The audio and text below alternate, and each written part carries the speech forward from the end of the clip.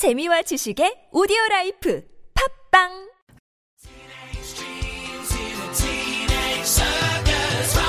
안녕하세요. 전쟁 같은 삶을 사는 대한민국 보통 사람들의 생존을 위해서 진짜 적군과 아군의 동태를 살피는 시간, 황상민의 심리상담소 시작합니다. 저는 진행을 맡은 최수지입니다.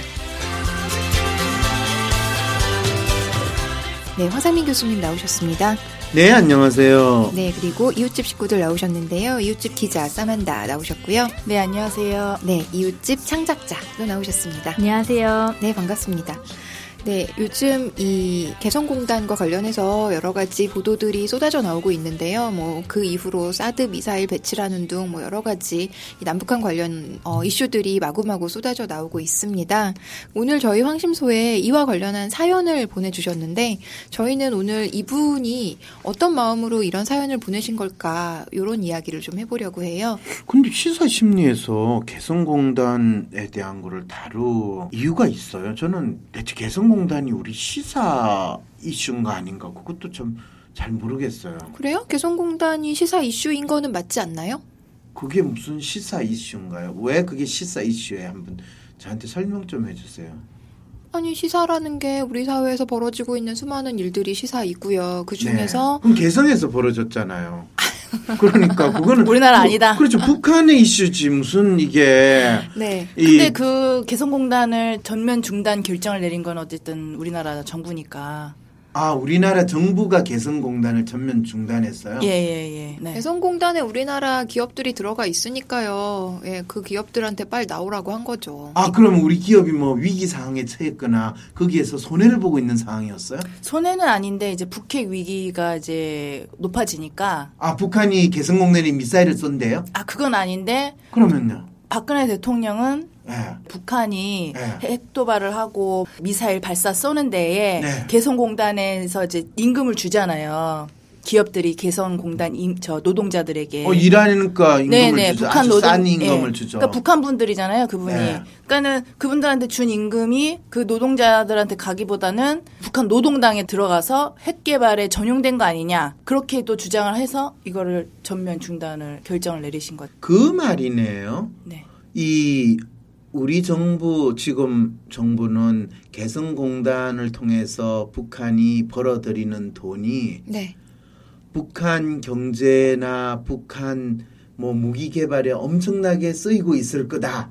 이 주장을 하는 거네요. 네네. 그거는 마치 북한 미사일 발사하고 핵실험하면 우리가 대북 확성기로 가지고 북한에 왕왕왕 떠들어대면 그것이 엄청난 북한의 위협이 될 거고 북한의 전쟁 억제력으로 작동할 거다라는 그 생각하고 똑같은 마음이 작동하는 건가요? 그런 조치의 일환으로 볼 수 있을 것 같아요. 왜냐하면 그래서 이걸 시사 심리로 봐야 된다고 그러는군요. 네.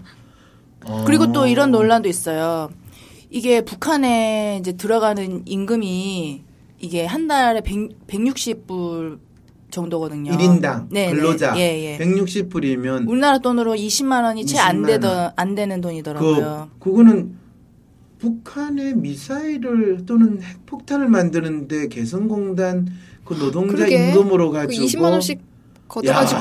대단한 그 핵 개발이 그렇게 적은 돈으로 가능한가요? 초저가로 만드나 봐요. 초저가로. 네, 초저가. 아마 그게 미사일을 말은 그냥 그게 핵무기 해가지고 그냥 옛날에 1번 무기 이것처럼 그런 거 아니에요? 실제로? 그러니까 이제 그런 좀 말이 안 되니까 그런 총선을 앞두고 북풍몰이 하는 거 아니냐. 이런 또 의혹이 있는 거예요. 그러니까 이게 진짜 북한의 이 핵실험이나 미사일에 대한 대응이라고 할 수는 어쩌면 총선을 앞두고 국내 정치용 아니냐. 거기까지는 우리 사연 보내주신 분께서 다 캐치를 하셨어요. 아, 그래요? 그런데 그러면 우리가 뭔가 이걸 해야 되겠네요. 한 발 더 봅시다. 나간 사연이 왔습니다. 어떤 거예요? 한번 봅시다.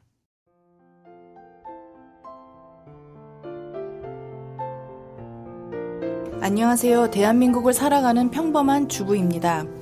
정부는 개성공단 임금의 70%가 당으로 유입되어 핵 개발에 전용됐다면서 예고도 없이 개성공단 가동을 중단하겠다고 발표했습니다. 이에 대해 북한에서는 개성공단 폐쇄라는 카드를 꺼냈고요. 그런데 이것은 어떠한 경우에도 정세에 영향받음이 없이 공단의 정상적 운영을 보장한다는 2013년 개성공단 정상화 남북 합의를 우리 정부가 먼저 파기한 것입니다. 그리고 그 피해액은 우리가 북한의 10배에 달하는데 설비 투자에 들인 돈과 기업의 영업 손실 등 2조 원이 훌쩍 넘고 5,300여 업체가 직접적인 피해를 본다고 합니다.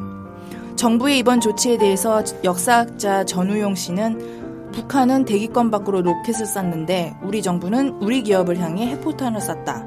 유시민 씨는 개성공단 전면 가동 중단 조치 헌법 위반에 해당하며 야당이 다수였다면 명백한 탄핵감이라며 비판의 목소리를 냈습니다.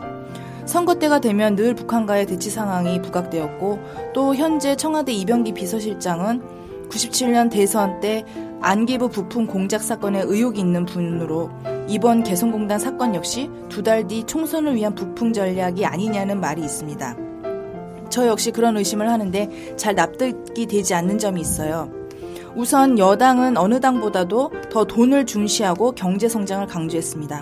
그리고 경제인들로부터 전폭적 지지를 받는 당으로 인식되고 있습니다. 그래서 국민들 중에는 새누리당을 뽑아야 경제가 살아나지 않느냐 하는 마음으로 새누리당을 찍은 국민들도 있을 텐데 본인들이 나서서 경제적 손실을 입힌다는 게 잘 이해가 가지 않습니다.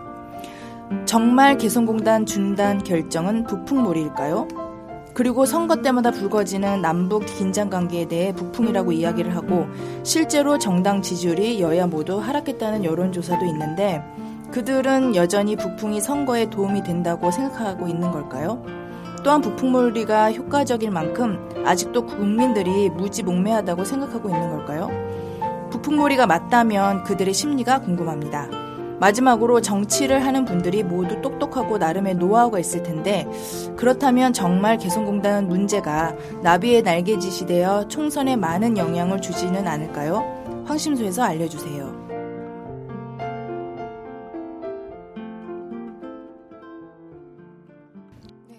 예, 사실은 이 사연 자체가 저도 참 뭘 알고 싶어 하는지 그걸 잘 모르겠다는 생각도 좀 들기도 해요. 그래요? 명확하게 나와 있는데. 뭔가요? 아무리 북풍이 결코 북풍몰이가 그들에게 도움이 되지 않고 유리한 선택이 아닌데 그들은 왜 북풍몰이를 하냐는 거죠. 북풍몰이가 도움이 되지 않고 유리한 선택이 아닌데 왜 하냐? 네. 그럼 북풍몰이는 누구한테 도움이 되나요? 이전에는 도움이 됐었죠. 이전에 도움이 됐죠? 네. 근데 지금은 도움이 된다고 생각할 수 있을까요? 도움이 안 된다고 생각할 수 있을까요? 사연 보내주시는 분은 지금은 도움이 되지 않는다고 생각하시는 것 같아요. 뭐를 가지고요? 이제 너도 알고 나도 다 아는데 이게 북풍 공작이라는 걸. 이럴 때 사실은 그 똑똑한 정치하시는 분들은 이 사연을 보내주신 분의 상식적이고 현명한 생각을 믿고 싶을까요? 아니면 과거의 당신들의 성공 사례를 믿고 싶어 할까요? 성공 사례를 계속 믿고 싶으시겠죠? 저는 그 정치하는 사람들이 훨씬 더 똑똑하고 노련해서 정확한 것을 믿고 싶을 것 같은데. 정확한 거는 과거에 성공한 사례가 정확하죠. 그런가? 그렇죠. 아니, 성공한 결과물이 있잖아요. 그렇죠. 그러니까 이게 리얼리스트의 태도라고 그래요. 리얼리스트는 항상 성공한 선례가 있냐? 그럼 선례가 있으면 그걸 하는 거고 선례가 없으면 곤란한데 라고 사고하는 것이 리얼리스트의 사고예요. 그 성공한 선례가 지금은 오히려 방해 요인이 될 수도 있다는 생각을 안 한다는 거예요? 시대적 변화에 따라서 그것이 역으로 작동하는 거에 대해서는 시장 상황의 변화에 의해서 일어나는 것은 나의 통제에 벗어나기 때문에 고로 나는 그것에 대해서 고민할 필요가 없다라는 것이 리얼리스트적인 사고이기도 하죠. 리얼리스트를 너무 아메바로 보시는 거 아니에요? 아니죠. 가장 리얼리스틱한 지금 사고와 판단을 하시는 거죠. 성공 사례만 나는 믿고 그것이 더 확실하다예요. 그래서 이분들이 만일 이번에 이 개성공단 폐쇄가 네. 국민들에게 있어 이거는 선거를 앞둔 북풍 공작이다. 네. 그래서 이번 선거에서 여당이 참패를 했다. 네. 그리고 그것은 이 국민들에게 있어서 선거에 남북관계 또 남북 대치 상황을 더 악용했다라는 식으로 공유가 되고 그것 때문에 뭐 여당이 크게 패했다라는 것을 누구나 알 수 있는 상황이 되면 아마 다음에는 안 하겠죠. 그렇지만 여태까지는 실패한 사례가 없기 때문에 그렇죠. 이번에도 할 가능성이 높다라는 거예요. 아니 지금 하고 있는 것도 북한의 위협을 강조하면 항상 여당의 입장에서 특히 새누리당의 입장에서는 대부분은 효과가 있었고 효과가 없다 하더라도 똔똔 수준이었기 때문에 뭐든지 만들면 좋다는 거죠. 심리적으로 이야기하면 보통 우리가 일반적으로 불안심리라고 그러죠. 우리가 불안심리라고 할 때는 정서적 반응이거든요. 정서적 반응, 특히 불안이라든지 이런 외부로부터의 위협에 의해서 작동하는 거는 림빅 시스템이라고 뇌에 있어서 상당히 올드 브레인 시스템에서 작동하는 이 정서 과정이에요. 이거는 논리적으로 작동하기보다는 위협이 되느냐, 불안하냐 이거에 의해서 거의 반사 반응으로 일어나는 반응이거든요. 그거를 자극을 해준 거예요. 그러면 뭐 홈쇼핑 같은 데서 맨날 매진 임박 이렇게 그렇죠. 그럴 때 이것저것 안 따지고 빨리 그냥 전화 눌러가지고 주문하게 만드는 그거하고 똑같은 거죠. 심지어 저 매진 임박이 사실이 아니라는 걸 눈치를 채도 또 매진 임박을 보면 결국 전화를 한다는 거죠. 볼 때마다 매진 임박이더라고요. 그게 반사 반응이거든요. 어떤 외부의 자극적인 위협에 대해서 인간은 논리적으로 사고하는 게 아니라 일단 방어하듯이 반응을 해요. 대한민국 사람들에게 있어 이 북한이라는 것은 항상 거의 무의식 수준에서도 작동하고 있는 잠재적인 위협이잖아요. 그렇죠. 그러니까 그거를 쓰는 거는 상당히 손쉬운 방법이고 또 그런 위협을 부각시키는 거는 모든 국내에서 일어나는 뭐 정치적인 실수나 문제를 덮을 수 있는 일종의 만병통치약 같은 약효를 발휘할 수 있다고 많은 분들은 믿고 실제로 또 그래 왔고. 그렇죠. 리얼리스트가 많으니까 절대 숫자 자체가 리얼리스트가 많으니까 리얼리스트인 정치인들이 세운 전략은 잘 먹혀들 수밖에 없겠네요.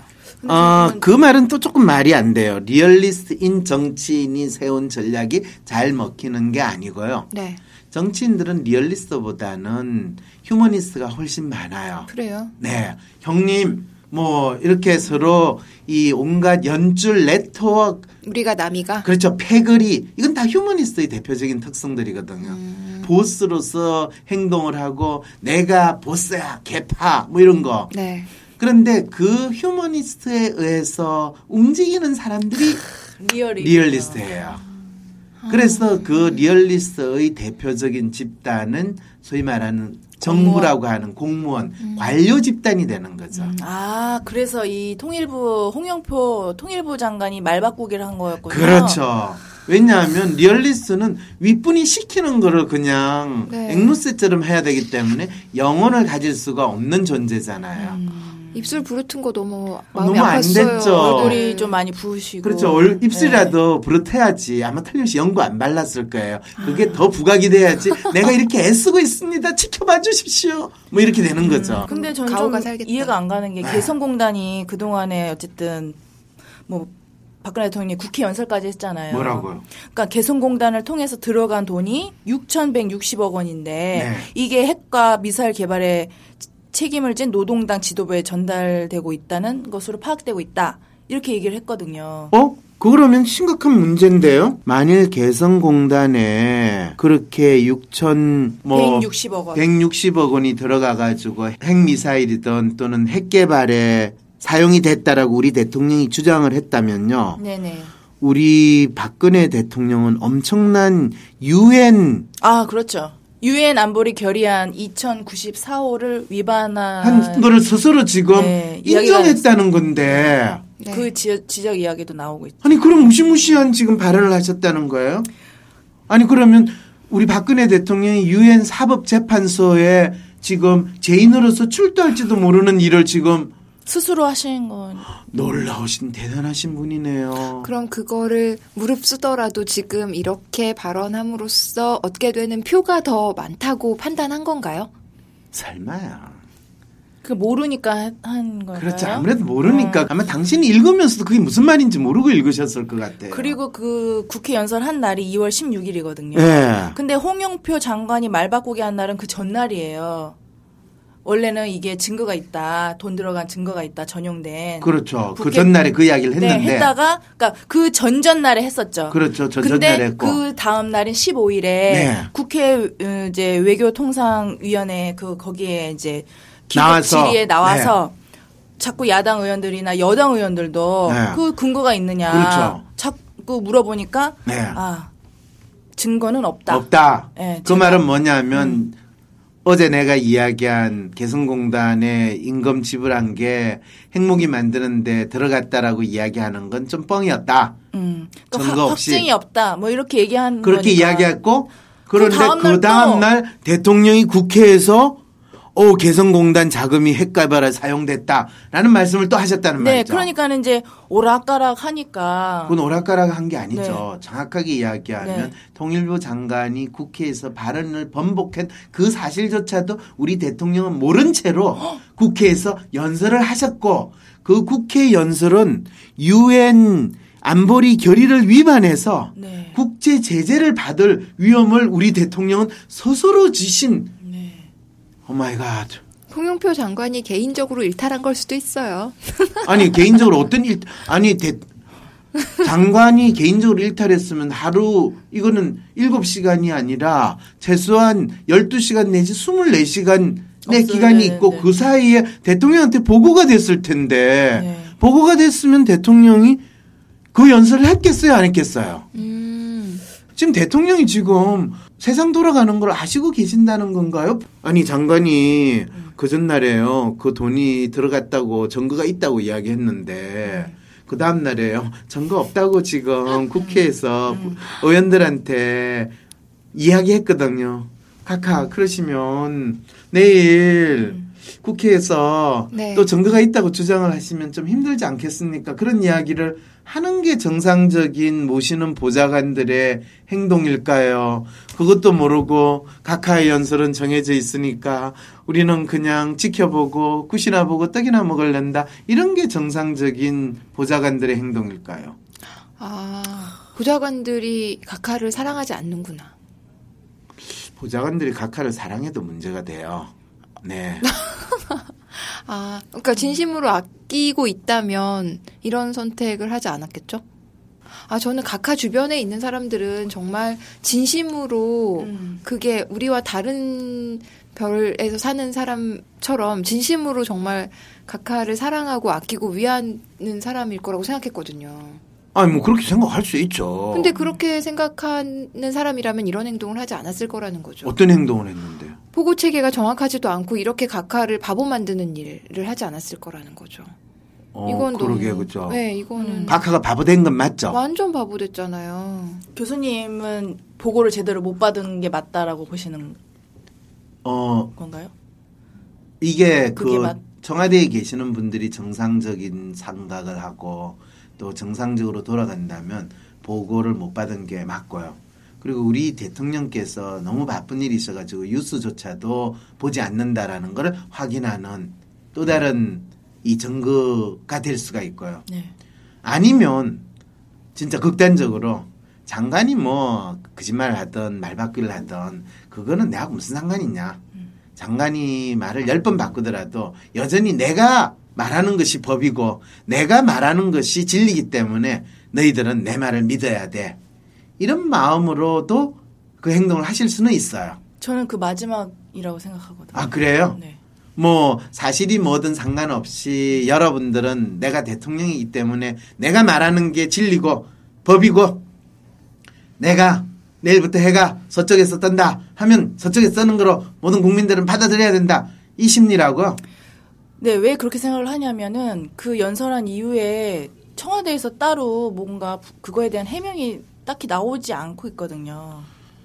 야, 우리 대통령이 그런 심리라면 이거는 우주의 기운을 모으는 수준이 아니라 우주의 질서를 바꾸시는 그런 심리네요. 네, 그래서 그 유엔 안보리 결의안 2094호에 그 위배가 된다라는 논란이 있는 거에 대해서도 딱히 속 시원하게 해명을 하질 않고 안 해요. 있어요. 그러니까 유엔 안보리 결의 정도는 쉽게 위반할 수 있고 그건 우습게 생각할 수 있다는 그러니까 게 우리 대통령의 미국이나 마음인 뭐 어디에 거죠. 잘 얘기하면 될 거다 이런 생각을 하시는 건지 어떤 건지 이분은 모르겠지만 규정을 어기는 거를 뭐 아주 우습게 생각하시네요. 아니 원칙주의자잖아요. 그러면 잘리는데 규정 위반하면 제가 연세대학교에 해임한 게 규정 위반했기 때문에 잘렸는데 저는 그냥 1번도 아니고 바보이라서 그런 거다라는 게 제 생각이에요. 아 그래요? 네. 더 심하게. 네, 그게 저분이 잘릴 데가 없다고 지금 저런 걸 함부로 하시다니. 그게 보고를 잘못 받았는지도 모르고 장관이 무슨 얘기 했는지도 모르고 이게 결의안을 파기하는 건지도 모르고 그냥 다 몰라. 네. 몰랑 이런 거예요. 네. 이게 굉장히 자연스럽죠. 그러면 뭐 이분 지금 사연 주신 분의 질문에는 대한민국을 살아가는 평범한 주부 네 우리 대통령은 아무것도 몰라요. 그래서 폐쇄를 했대요. 이렇게 이야기하면 되는 거네요. 굉장히 클리어하고 좋죠. 네.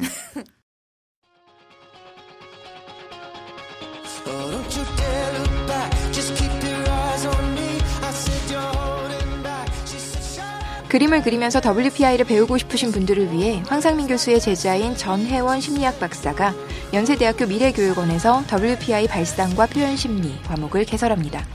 전혜원 박사는 전직 뉴욕 화단의 전속 작가이시고요. 교육자이시기도 했고 현재 위스덤센터 전문위원으로 활동하고 계십니다.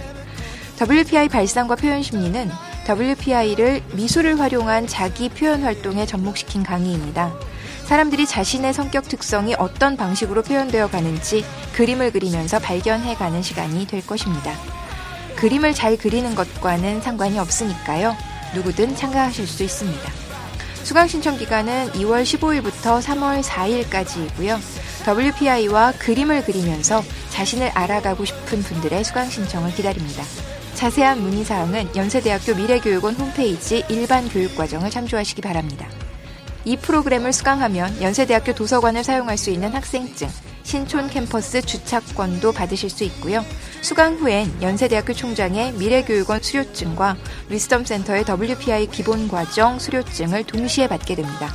더불어 위스덤센터의 WPI 심화과정을 들을 수 있는 자격이 부여됩니다.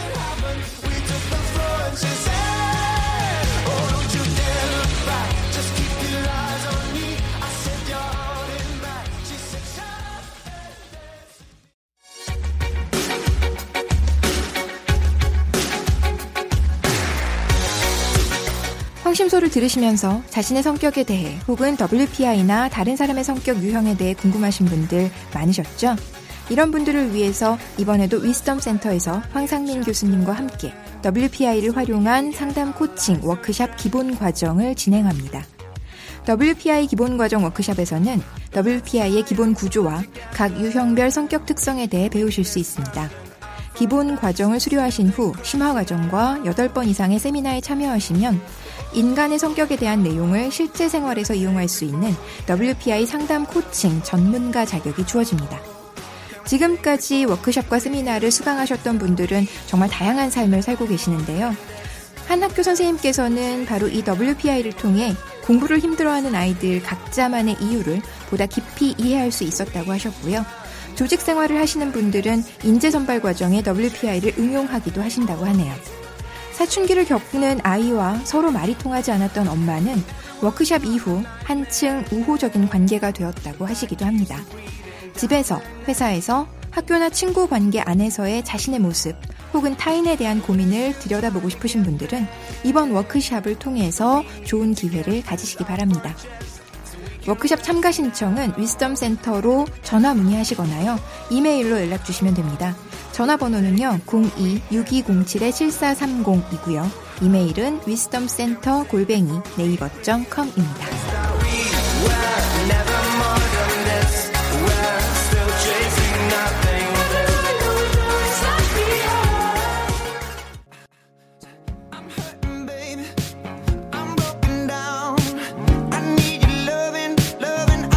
이민 가고 싶은 나라에서 맨정신으로 버티기 힘든 시절을 견뎌내시느라 수고가 많으십니다. 이제 지긋지긋한 위로와 힐링 대신 깨달음과 대안이 필요하시다고요? 황심소를 후원해주세요. 황심소는 대한민국 사회에서 어떻게 살아남아야 할 것인가에 대한 문제에 대해 상담을 통해 스스로 답을 찾을 수 있도록 돕는 소통의 공간입니다.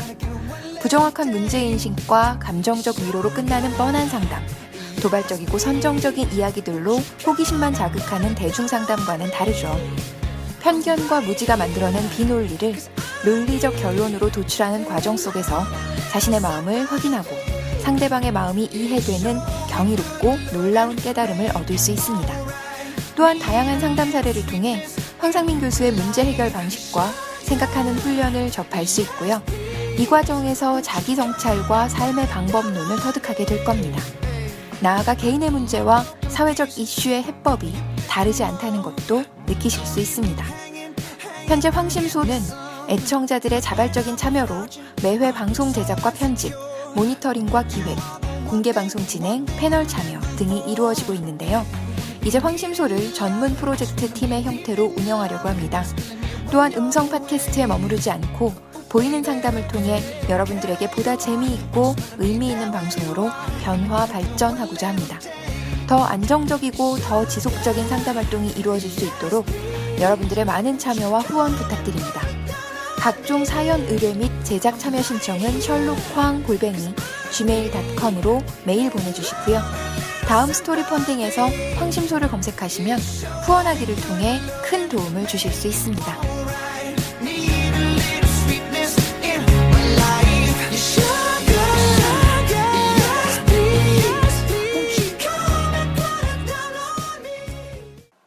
이분이 또 하신 질문 중에 하나는 네. 우리나라의 경제적 손실이 엄청나게 큰데 네. 그러면 우리나라 사람들 돈에 민감하고 다 경제적으로 안정되고 싶어 하잖아요. 그렇죠. 그러면 박근혜 측에서는 우리나라 사람들보다는 돈보다 안보를 더 중요하게 여길 거다라는 생각을 했으니까 이런 선택을 한 거다. 그분 너무 또 복잡하게 생각하네요. 첫째, 대한민국 사람들은 돈을 좋아한다. 네. 그다음에 대한민국에 있어야 안보도 중요하다. 네. 그렇지만은 대한민국 사람들은 돈보다 안보를 더 중요시한다. 이런 논리를 만드는 것을 잘못된 논리라고 이야기를 해요.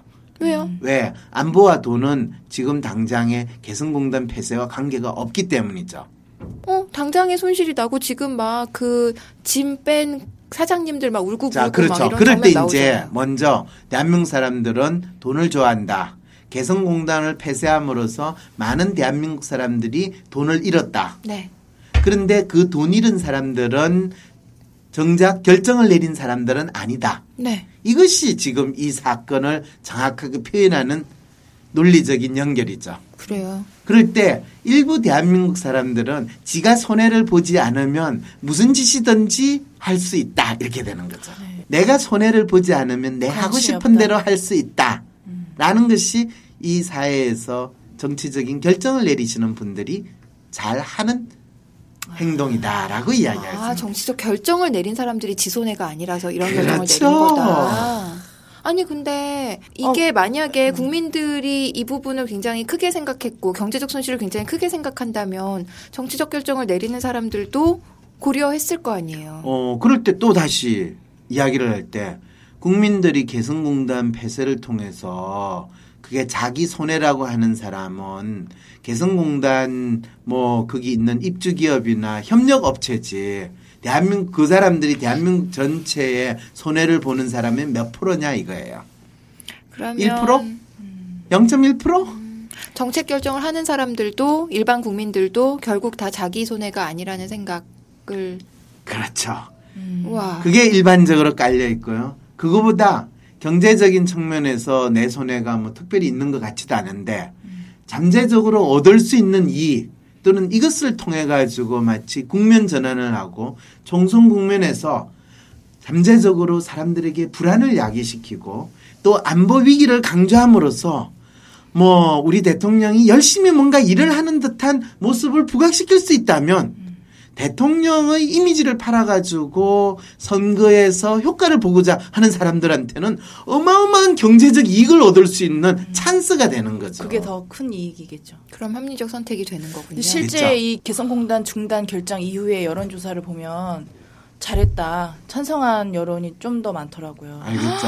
진짜요? 네. 물론 그 여론이 제대로 조사가 네. 됐느냐라는 이슈가 있는데 네. 지금 대한민국 언론에서 여론조사했던 뉴스는 전부 다 한 가지 방향으로 맞춰가지고 이러다는 뉴스이기 때문에 그걸 상당히 잘 파악을 해야 돼요. 네. 근데 이 사연 주신 분은 그런 측면에서 지금 국민들의 수준을 상당히 높게 생각을 하세요. 국민들은 무지몽매하지는 않은데 종편과 KBS, MBC 뉴스의 세뇌가 됐기 때문에 적어도 종편에서 주장하는 그 방향에 대해서는 훨씬 더 잘 이해하고 공감하고 있다는 그거는 알 필요가 있다는 거죠. 영향을 받는다는 거죠. 영향을 확실히 받죠. 네, 네, 특히 네. 대부분의 대한민국 국민들의 심리는 네. 자기 스스로 생각하기보다는 누구에게 들은 이야기가 진실이라고 믿는 심리가 훨씬 강하거든요. 그러다 보니까 어차피 뭐가 사실인가를 스스로 따지려면 힘들고 귀찮거든요. 그러면 종편에서나 뭐 KBS, MBC에 떠들어대는 그 뉴스가 마치 사실을 보도하는 거고 그것이 맞다라고 믿으려고 하는 그런 심리가 작동을 하고 있는 거죠. 그러면 실제로 이 사연 보내주신 분이 정말 이런 개성공단 문제 또는 북풍몰이 이런 것들이 총선에 실질적인 영향을 미칠 거냐 뭐 이런 질문도 하셨거든요. 근데 사실은 그 질문은 이분이 뉴스를 보고 뭐 이게 또는 아마 야당이나 또 일부 지식인들이 이 문제를 지적하는 것을 보고 상당히 전형적인 프레임에서 이 문제를 이해하고 있어요. 이것이 총선을 위해서 만든 북풍 공작이고 잠재적으로 여당한테 유리하기 때문에 정부가 이런 행위를 하지 않았겠는가. 네. 근데 그 밑바닥에 깔린 거는 총선 자체에서 막연히 효과가 있다기보다는 우리 대통령의 존재 이유, 대통령의 힘, 대통령의 후광이 이렇게 영향력을 미칠 수 있다라는 것을 부각시키는 게 더 초점이 있다라는 것을 제대로 파악을 못하신 질문이라는 거죠. 그래서 연설도 청와대가 아닌 국회에서 그렇죠, 하고 그렇죠. 좀 더 스포트를 받기 위해서 그렇죠. 그래서 만일 그것이 잘못되고 문제가 있다고 그러면 그건 청와대 책임이 아니고 이거는 국회고 정치적인 이슈고 그리고 이 국회의원을 선출하거나 하는 데 있어서 대통령이 이 정도로 영향력을 미치고 있다. 그래서 여러분들이 대통령을 믿을 수 있다면 대통령을 지지한다면 그냥 무조건 여당을 찍어라. 이 메시지를 동시에 국민들한테 알려주고 있는 거죠. 네. 특히 북한과의 위기를 부각시키면서 너 그렇다고 김정은 지지할래? 아니면 나를 지지할래? 이런 수를 던지신 거죠. 그럼 이 모든 게 다 이런 전략이었단 말이에요?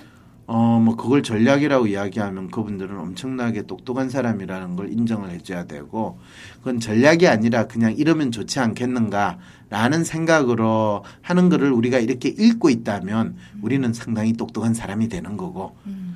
그런데 한 가지 그거는 있어요. 심리학에서 항상 내부의 집단이 갈등이 일으키고 있을 때 네. 어떻게 하면 내부의 집단을 하나로 결합하게 할 것인가. 그럴 때 가장 좋은 방법은 외부의 적의 위협을 부각시키는 것이 가장 좋은 방법이에요. 그게 북한인 거군요. 그렇죠.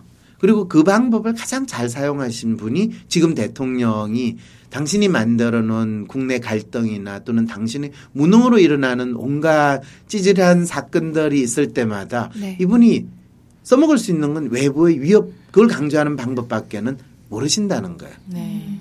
문제가 있으면 아몰랑 하든지 문제 자체를 물타기해서 뭐가 문제인지를 모르게 하든지 아니면 이것도 저것도 아닌 경우에는 외부의 적을 부각시켜가지고 위기를 더 강조시킴으로써 국민들이 갑자기 관심을 딴 데 돌리게 하는 이 세 가지 방법을 줄곧 사용하셨는데 개성공단 폐쇄는 그 세 번째 그리고 주로 북한과의 관계에서는 그 세 번째 방법이 가장 좋거든요. 그러니까 그런 방법을 쓰셨다라는 정도로 우리는 이해를 해야지 이게 북풍이 효과가 있냐 없냐 이러는 거는 이 결정을 내리신 그분의 심리나 또는 그분 주위에 있는 분들의 심리에 대해서 잘 생각을 하지 않고 마치 이게 뚜렷한 목적이 있는 것처럼 그리고 그 목적을 위해서 일어난 행동인 것처럼 착각하게 만드는 결과를 초래한다는 거죠. 북풍 효과가 있는지 없는지는 중요하지 않아요. 총선 그거는. 이후에는 알 수 있는 거 그렇죠. 아닌가요? 그거는 별로 중요하지 않아요. 네. 그리고 북풍 효과 운운하면 개성공단 폐쇄된 것이 가진 의미 자체를 우리 스스로가 왜곡하게 만드는 결과를 초래하게 되는 네, 거죠. 네. 더 큰 문제는 국민들은 그럼 과연 북한을 어떻게 보고 있는가? 네. 그것이 지금 명확하지 않다는 거예요. 왜? 북한에 대해서 일반 국민들이 어떤 생각을 가지고 있고 어떤 심리로 보고 있는가는 이 정부에서 결코 알고 싶어 하지 않고 중요하지 않는 거거든요. 네. 그럼 이전에는 알고 있었어요? 예전에는 알고 있었죠. 그래요? 북한이라는 것이 상당히 제가 조사를 한 결과에 보면 남한 사람들이 북한 사람에 대해서 가지는 심리는 남한 사람들은 조금 잘 살고 북한은 좀 못 살잖아요. 그러면 북한은 같은 한민족이냐 아니냐 이 질문을 던지면 우리는 어떻게 반응을 하죠? 한민족이라고 한민족이죠. 하죠. 네. 이거는 마치 북한은 우리 사촌이야. 근데 내가 좀 잘 살아. 큰 집이라서. 네. 근데 작은 집이 좀 못 살아. 그러면 못 사는 작은 집을 큰 집이 도와줘야 돼요. 아니면 모른 척하고 지내야 돼요. 도와줘야 되죠. 도와주죠. 그래서 이전 정부는 도와주려고 했어요. 그리고 니들이 좀 잘하면 더 잘 살게 해줄게. 네. 라고도 이야기했어요. 네. 그런데 우리 집에서 도와주니까 아니 왜 도와줘요? 쟤네들 도와주면 일도 열심히 안 하고 또 나쁜 짓이나 하니까 도움을 주는 걸 끊어버리세요. 하는 아주 똑똑한 딸이 나타났어. 그 똑똑한 딸 이야기를 들어보니까 또 아버지도 그것도 맞는 것 같아. 그래서 그냥 주는 걸 끊어버렸어. 그랬더니 그 작은 집에서 아니 주다가 안 주면 그것도 열받는 거고 뭐 대단한 걸 줬다고 그래. 그러면 많이 주지도 않아놓고 많이도 주지도 않아놓고 우리를 찌질하게 더 만들었어. 생색이나 내고. 그래가지고 우리 집 앞에 와가지고 동네 사람 부끄럽게 깽패를 부려. 그럼 어떻게 해야 돼요? 깽패 부리는데 경찰한테 연락해가지고 걔 잡아가게 해요. 아이 그럼 집안 망신이죠. 그렇죠. 네. 이 상황이 벌어진 거예요. 그게 남한 사람 또는 남한 또는 사람. 대한민국 종북이신가 국민. 봐요. 그러니까 이게 진짜 용어를 남조선. 대한민국 사람들 입장에서는 북한을 못 사는 사촌 정도로 생각하고 웬만큼 조용하게 제가 말썽 안 부리게 사는 방법으로 지금까지 지났는데 그 똑똑한 그 집 딸이 갑자기 목소리를 내면서 저 찌질한 사촌한테 돈 주면 무기 사고 해서 우리 집 쳐들어올지도 몰라요. 네. 우리 집에 와가지고 우리한테 가진 거 다 빼들어 갈지도 모르는데 그걸 가만히 두시겠어요? 지금부터 이 이상한 무기 사는 거 돈 주지 마세요. 그러니까 야, 걔네들이 그동안 받은 돈 가지고 무기를 샀는지 그것도 모르는데 걔네들은 그거 가지고 이 배고픈 거 먹는데 옷 사는데 먹는데 썼다는데 아니에요 아빠 그럴 리가 있어요. 걔네들은요 돈만 있으면 무기에 다 쓴단 말이에요. 이럴 때 그런가? 끊어? 이렇게 됐다면 그거에 대해서는 우리는 어떻게 해야 되죠? 우리가 그런 심리가 될 수 있다는 거죠. 정말 그런가? 그게 지금 이제 국민들이 심리. 가지고 있는 심리인 거죠. 그럴 때 이제 걔네들이 열받는다고 진짜 쳐들어올까 아니면 그냥 궁시렁궁시렁하면서 저 나쁜 놈들 지는 배불리게 잘 먹고 살면서 그래도 사촌인데 우리를 이렇게 배고프게 하는 저런 싸가지 없는 배은망덕한 인간도 아닌 인간들 이런 욕을 하고 있는지 그건 알 수 없어요. 네. 어느 쪽일지에 대해서 우리는 정확하게 그들의 심리를 알아야 되는데 그거조차도 너무 생각하지 않는 걸 보면 이거는 무지몽매한 수준을 떠나서 엄청나게 걱정이 된다 이거죠. 개성공단 폐쇄 그리고 사드 미사일 배치 뭐 이런 부품 공장 논란에 대해서 여러분들께서 정말 잘 이해가 안 가고 논리적으로 이게 말이 되냐라고 의구심을 가지실 분들 굉장히 많을 텐데요. 근데 이야기를 나누다 보니까 이 본능적으로 이 모든 상황들이 그럼에도 불구하고 그들에게 유리한 방향으로 흘러가고 있다는 게 저는 굉장히 신기한 거예요. 그럼 무의식적으로 그들은 이기는 방법, 싸우는 방법을 알고 있다라는 것이죠. 그것이 꼭 학술적으로 연구되지 않고 그들이 치밀하게 전략을 세우는 게 아닌데도요. 그렇다면 우리는 언제까지 이러고 있어야 되는가 고민이 되기도 하고요. 그게 왜 합니다. 그런 일이 계속 반복되느냐 하면요. 네. 국민들이 실제로 자기가 경험하고 있는 일에 대해서 스스로 생각하지 않고 누가 그렇다더라 라거나 아니면 언론에서 거의 퍼부어대는 그 뉴스를 그냥 그대로 받아들이다 보니까 그냥 이 권력을 가진 사람들의 프레임에 그대로 따라가게 되는 거죠. 그래서 우리 모두가 스스로 생각하는 능력이 없다라는 거, 그게 부족하기 때문에 지금 가능하면 끊임없이 질문을 던지면서 황심소를 들으면서 또 질문을 던지고 또 거기에 또 다른 질문을 던지면서 죽어 있는 상태로 사는 게 아니라 살아 있는 상태로 산다라는 거를 끊임없이 서로에게 확인해야 돼요. 그런데 사실 지금 대한민국이 모든 언론이 이런 의문을 전혀 제시하지 않는다는 게 너무 신기하지 않아요? 어떻게 생각해요? 진짜 사람들이 다 미치지 않고서는 어떻게 이런 상황이 있어요? 이미 정해진 도시계로 이걸 보려고 하지. 이것이 사실은 북풍몰이가 효과가 있냐 없냐, 돈이 들어갔냐 안 했냐, 그게 전혀 중요한 이슈가 아닌데 이미 그거조차도 소위 말해서 반론이고 의문이라고 제시하는 것조차도 어떻게 보면 기존의 프레임 안에서 의문을 제시하는 거지 진짜 지적해야 할 핵심을 지적하지 않는다라는 거죠. 아, 또 복풍이네. 이 모드 자체가. 그렇죠. 그 훌륭하신 분들의 프레임에 그대로 동성해서 말려 들어가는 거죠. 기자들도 생각을 안 하는 거죠. 그렇죠. 그게 마이 포인트예요. 그리고 그 기자들 역시도 리얼이 많고 그렇죠. 좀비가 많고 줄서기와 이런 그거보다 거에 그냥 익숙하기 때문에 한 집안에 가장이 많은 거 아닐까요?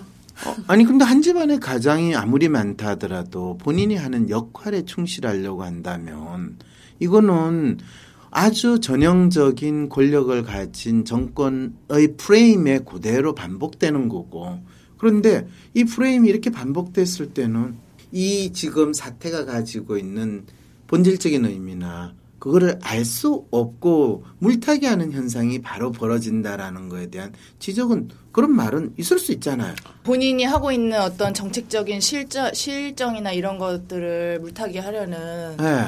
그래서 외부의 적으로 돌리려고 그렇죠. 하는. 이거를 너무나 잘 사용한다는 거예요. 네. 근데 그렇게 아무도 지적하지 않고 북풍 공작이다라고 이야기하면 이 행위 자체의 의미를 아주 단순하게 그냥 선거 때니까 정치인들이 누구나 할 수 있는 일이지 이러면서 그냥 통상적인 일로 넘어가고 있다는 거예요. 맞아요. 다른 보도들도 그냥 막 다 무책임이라는 욕하는 걸로 끝나잖아요. 그렇죠.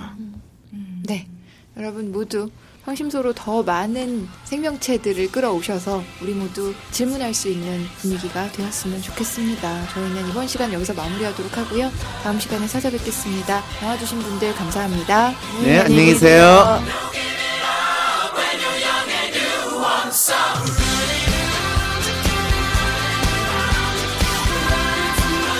성심소 제작에 참여하신 분들입니다. 황상민 교수님, 진행의 최수지, 이웃집 기자 사만다, 이웃집 창작자 이문연, 편집의 이지연이었습니다.